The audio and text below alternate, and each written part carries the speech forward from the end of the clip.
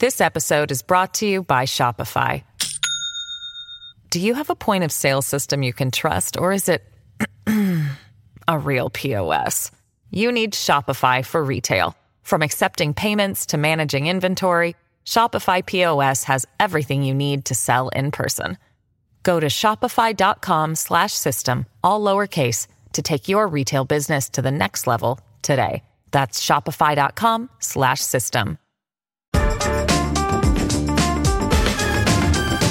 Hello and welcome to Start Your Week, the Bunker team's look at the week ahead. I'm Ros Taylor, and with me is Yasmeen Serhan, a staff writer at The Atlantic. Hi, Yasmeen. Good morning, Ros. There's one big story in town, I'm afraid. It's the new COVID variant, Omicron, and no one knows yet just how infectious or serious it will be and whether vaccines will continue to stop serious cases, although we are getting some slightly more optimistic early evidence today. Yasmeen, why has it been named Omicron? So some very astute observers had noted that, if we're going in order of the Greek alphabet, which is this sort of system that the World Health Organization had put in place in part to prevent countries and populations from being demonized. If everyone remembers, we used to call things the Britain variant, the South Africa variant, I don't know, all those variants, which are now kind of just a distant memory in my mind. But anyway, we moved to the Greek alphabet, and technically the next one should have been Nu, N-U, after the Mu variant, which I think was identified earlier this year. Clearly, I don't think we've talked much about that, so probably not as much of a variant of concern. But so more astute observers, I think, on Twitter and elsewhere noted that we technically should be calling this the new variant. And some even theorized that the reason that we weren't calling it the new variant was not to offend a certain Chinese leader, to kind of have a variant erroneously tied to his name. And actually, they weren't far off. The World Health Organization did release a statement to the Associated Press. And what they effectively said was that the reason that they skipped these two Greek letters, the first being that new sounded a bit too similar to the English word new, which could cause a bit of confusion, though it is technically the newest variant that we know of.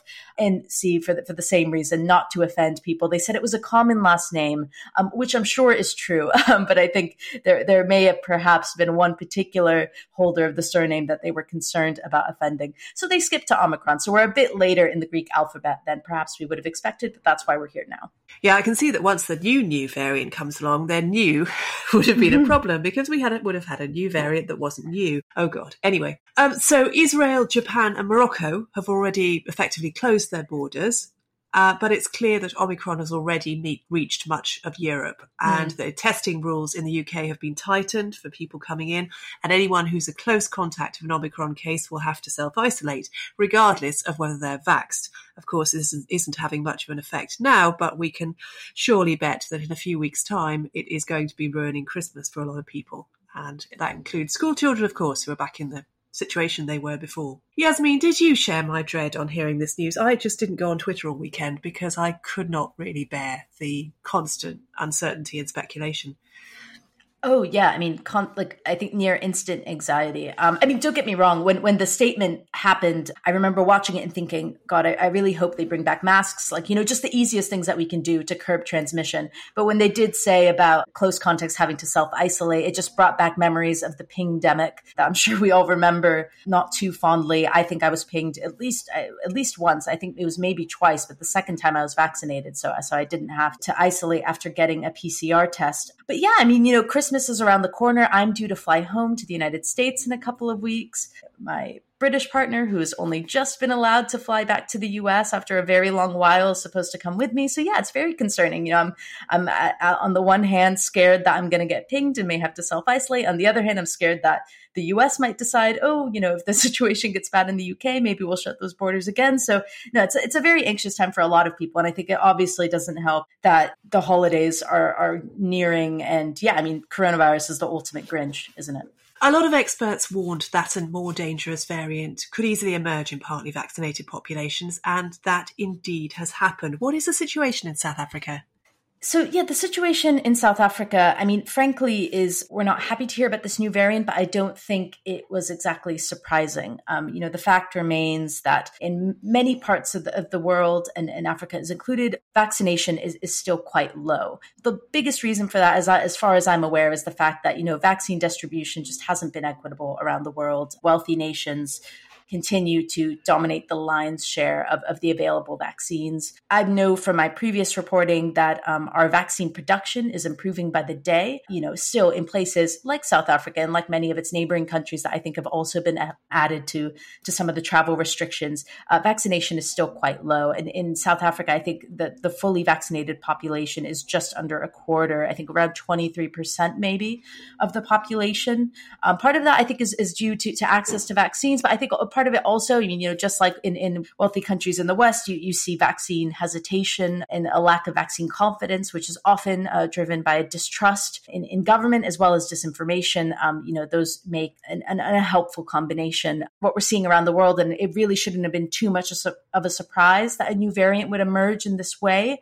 I think what we're kind of waiting to find out is this another Delta? Is this kind of the situation that we've seen in India? And will countries be moved to take more action? Because if you remember when Delta emerged out of India, India was in the midst of a pretty huge crisis. And a lot of countries, I think to their credit, really jumped in. We're donating oxygen, we're donating vaccines. Whether we see this similar sort of steps with South Africa, I think remains to be seen. Credit where credit is due to scientists in South Africa who very quickly sequenced this new variant and shared what they learned with the WHO. I think they shared it, I want to say, maybe last week, and then by the end, or week before last, and then by the end of that week, the WHO had issued their statement about this new variant of concern. So they acted very, very quickly. And even though, as we've established, Omicron has already popped up in various countries, I think it's to their credit that they alerted us as quickly as they could so that we could hopefully try to stop it in its tracks while we learn more about it. Yes, particularly as they must have known what would happen, and indeed did happen, that countries would close their borders with South Africa and their tourism industry would be completely wrecked for the time being. So it is an awful warning if you do have one of these variants, what will happen now to you. I think one of the concerns here, and I think it's just worth stressing really quick, is that, one thing that we don't want to do, and the WHO has said this as well, is disincentivize countries from being as quick as South Africa was, is sort of sending the message that, if you alert the world to this new variant of concern, that you might be punished or face retaliation. I think that's a message that they're really trying to combat. And I think that's why we're seeing a lot of pushback against some of the travel restrictions that we're seeing. So it'll be curious to see, if other countries follow suit, apart from the ones that already have, and how long those will last. Yes, and to end this section on a slightly more positive note, although it does seem to be more infectious as far as we can tell, Omicron does not, with the evidence so far, appear to be more serious. There are not large numbers of vaccinated people being hospitalised, for example. So that at least is something to hold on to. In non-COVID news, Germany has a new coalition government under the next president, Olaf Scholz. Tell us about it. Yes. So after 2 months after his election, I think, Germany has finally greenlit its widely anticipated traffic light coalition.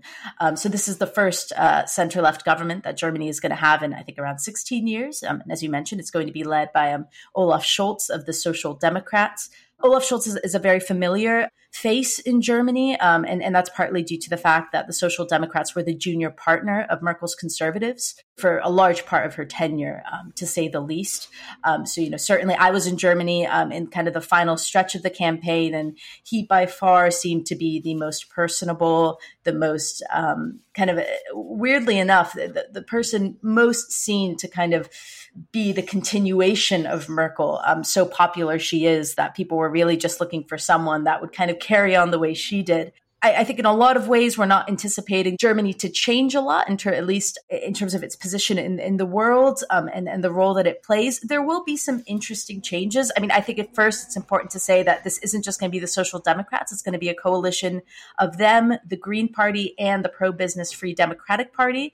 I think this is the first time that Germany has had a 3-party coalition. They're usually used to 2. So this is there's one more ball that the government will be juggling in terms of finding policies that work for all the shareholders. And I think that's really crucial too, because I know certainly during the election, there was a concern that while these 3 parties do share a lot of interests, the Greens are obviously very pro-environment. They want to kind of potentially tackle the country's sort of car industry. The Free Democrats want to obviously get rid of regulation. They're a bit more libertarian. But there are a lot of things that these three parties agree on. And these are some of the changes that I think we can anticipate when they come into government, I think sometime early next month. They want to liberalize Germany's archaic citizenship laws. They want to streamline immigration. They want to improve gay and transgender rights. They want to lower the voting age to 16, which I thought sounded really cool. They want to legalize marijuana. And in terms of foreign policy, Annalena Baerbock of the Green Party, their new foreign minister, signaled that she wants to be a bit more confrontational with China and Russia. This government may also, I think, is more supportive of taking a tougher stance on Poland and Hungary. So yeah, it'll be very interesting. There'll be a lot of the same, but I think some maybe tonal differences that'll be really interesting to look out for. But I think the first and probably biggest challenge facing this new government, of course, is COVID and Omicron, which is present in Germany right now. Back to Britain, there are rumours of a U-turn on the care bill, which got a lot of criticism in the last couple of weeks for taking away far more money proportionately from people with fewer assets, i.e. a house that's worth less, than with a house that's worth more. Is this a sign that Tory MPs are beginning to take levelling up seriously, Yasmeen? I think so. I mean, I think that was evidenced by the fact of, so many Tory MPs, not enough for it not to pass, if I'm remembering correctly, but many abstained or voted against the bill. Every time that happens, I just recall that one famous time that with Brexit, that Tory MPs rebelled against their own government and some of them were sacked. Or kicked out of the party. That was it feels like a lifetime ago, but it always kind of feels like a pretty big moment when the government kind of loses some of its own members in a vote. But yeah, I mean, I think this is potentially a sign that Tory MPs are taking levelling up seriously. But I also think it's indicative of just how unpopular this policy is around the country. There was a really interesting report in The Guardian earlier today that found that over 2/3 of the public oppose the plans, and that, in fact, Leave voters were just as likely as Remain voters to oppose Boris Johnson's changes to social care funding. So, and a large swath of those voters are kind of those Labour turned Tory voters in the last election. So I think there is some genuine concern, too, also for their own seats and their own kind of standing in Parliament. If they came in to sort of see levelling up happen, then they might fear potential retribution from voters if they see this go ahead. This episode is brought to you by Shopify. Do you have a point of sale system you can trust, or is it a real POS? You need Shopify for retail. From accepting payments to managing inventory, Shopify POS has everything you need to sell in person. Go to shopify.com/system, all lowercase, to take your retail business to the next level today. That's shopify.com/system. Refugees are still trying to cross the channel, even after last week's tragedy. Apparently, some of the children, The Guardian says today, are ending up in hotels. It's not just, I think it was a staggering amount. 250, I think, was the estimated unaccompanied child asylum seekers were being put up in hotels along the south coast of England, which, I think is perhaps understandably quite shocking, is how Children's Society described it. These are kids who have faced, obviously, just an incredible ordeal, but who also just need support and security. And I think it's really unclear what kind of help and attention they're getting, especially in a context like that, the type of care and supervision that children would need, vulnerable children indeed would need after that kind of experience. So yeah, I think there's quite a lot of concern. And I think there was even reports that, several children had gone missing from these hotels. So yeah, I think it's needless to say this whole ordeal, I think, is obviously really shocking and distressing. I just keep thinking back to sort of what it takes for someone to make that kind of journey. I don't think people take those risks unless they feel like they don't have any other choice. Obviously this is a concern, for the French government, for the British government. But, and I think they obviously kind of take their own concerns into account. But I think when it comes to just dealing with the people kind of as they are and sort of, trying to get them the help they need is so fundamental. And, I don't envy the government's challenge in doing all that. But yeah, with children in particular, I think it's just, it's shocking was the word that I think was reported or was quoted most most often in the sort of press reports that I'd seen about the story. And yeah, it really is. I don't think people really think of unaccompanied children as being among those who are on these boats, but they are. Yeah, and it is terrible to think of children leaving these hotels and wandering about in sub-zero temperatures at the moment, and what on earth is happening to them. In America, Mark Meadows, Trump's final chief of staff, could be charged with criminal contempt of Congress. What would that mean in practice? Yeah, so we've already seen this happening. We've already seen this happen to Steve Bannon. This was actually quite a big deal because, I mean, the fact of the matter is, it's very rarely that Congress will issue this kind of charge, which I believe, if convicted, does face a bit of jail time. It all comes down to the fact that former President Donald Trump has directed the likes of Mark Meadows, but also others that he's worked with, not to comply with the subpoenas that have been issued by the Democratic-led House Select Committee that is investigating the January 6th insurrection and sort of the events that led up to it. So what we're seeing right now is I think the Select Committee really flexing its muscles and showing how far it's willing to go to get people to cooperate with them. I believe it's the first time when Bannon was issued with this contempt charge. I think that was the first time in decades that has happened. There's an important distinction, though, between Mark Meadows and Steve Bannon. Both, I believe, have cited executive privilege, effectively that they don't need to speak about their conversations with the president or his team for that reason. That didn't work so much with, at least I think it was probably less convincing, at least from my view, for Steve Bannon, because he'd been out of the White House for I think many years by that point. Mark Meadows, however, that was not the case.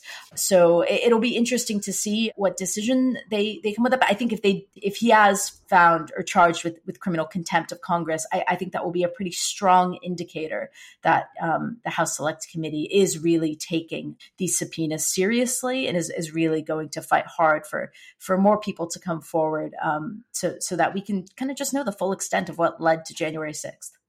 I have a hunch that although Trump is banned from the social media networks, so people who don't support him effectively don't have to hear from him very much anymore, his hold on his supporters is still very great, and we are possibly underestimating how big it is. Do you think that's right? Oh, yeah, 100%. I mean, it's not just his supporters. I think his hold on the Republican Party is pretty well established. These are lawmakers within the party are still kind of, very much pitching themselves as Trumpian, as sort of the successors to his legacy. So, yeah, I mean, I certainly wouldn't underestimate the level of sustained support he has, particularly among his supporters. I mean, look, grievance is one hell of a drug. And I think especially coming up to the midterms and next year in 2022, but more crucially, the next presidential election in 2024, whether or not Trump runs. I think that whole message about the big lie, the fact that the election was, the erroneous claim that the election was stolen from him and all that, I think that's going to be a really big part of pushing voters to go out and to vote and to support him. I think it's still up in the air whether he runs. I think a lot of people are anticipating that he might. But nevertheless, I think he continues to, I think, have a pretty significant hold on the party and indeed on its voters. So he's gone away on social media, but he hasn't really gone away, I think, as even this investigation shows. And finally, Stephen Sondheim died at the weekend. Were you a fan? I think when I was just reading the tributes to him, I will say that I'm not much of a musical buff in any significant way, but I don't think you really have to be to kind of to appreciate Sondheim's work or to have been touched by it at one point or another. Like, I'm a big fan of Sweeney Todd, and obviously there's West Side Story and just countless others. I think it was really moving to kind of to read some of the tributes to him, particularly from people that I am I think have been huge fans of, such as Lin-Manuel Miranda and many others. One of the things that did stand out to me, there was this tweet by a journalist who talked about how Sondheim's genius phase began when he was 40.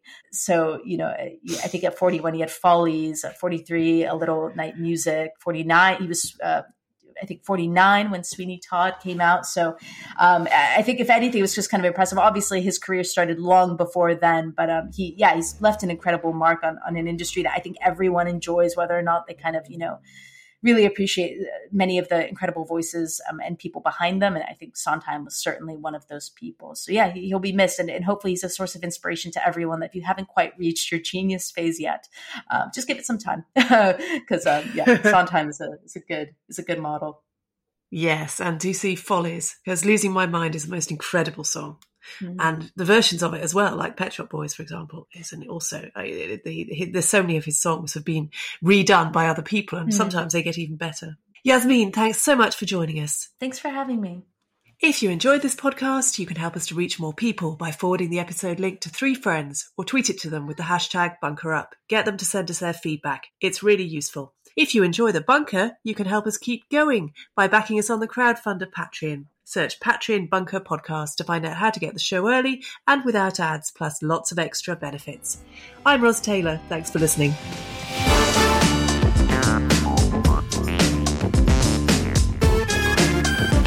The Bunker Daily was presented by Ros Taylor. The producer was Andrew Harrison. The assistant producers were Jacob Archbold and Jelena Sofronievich. And audio production was by me, Alex Rees. Theme tune by Kenny Dickinson. The Bunker is a Podmasters production.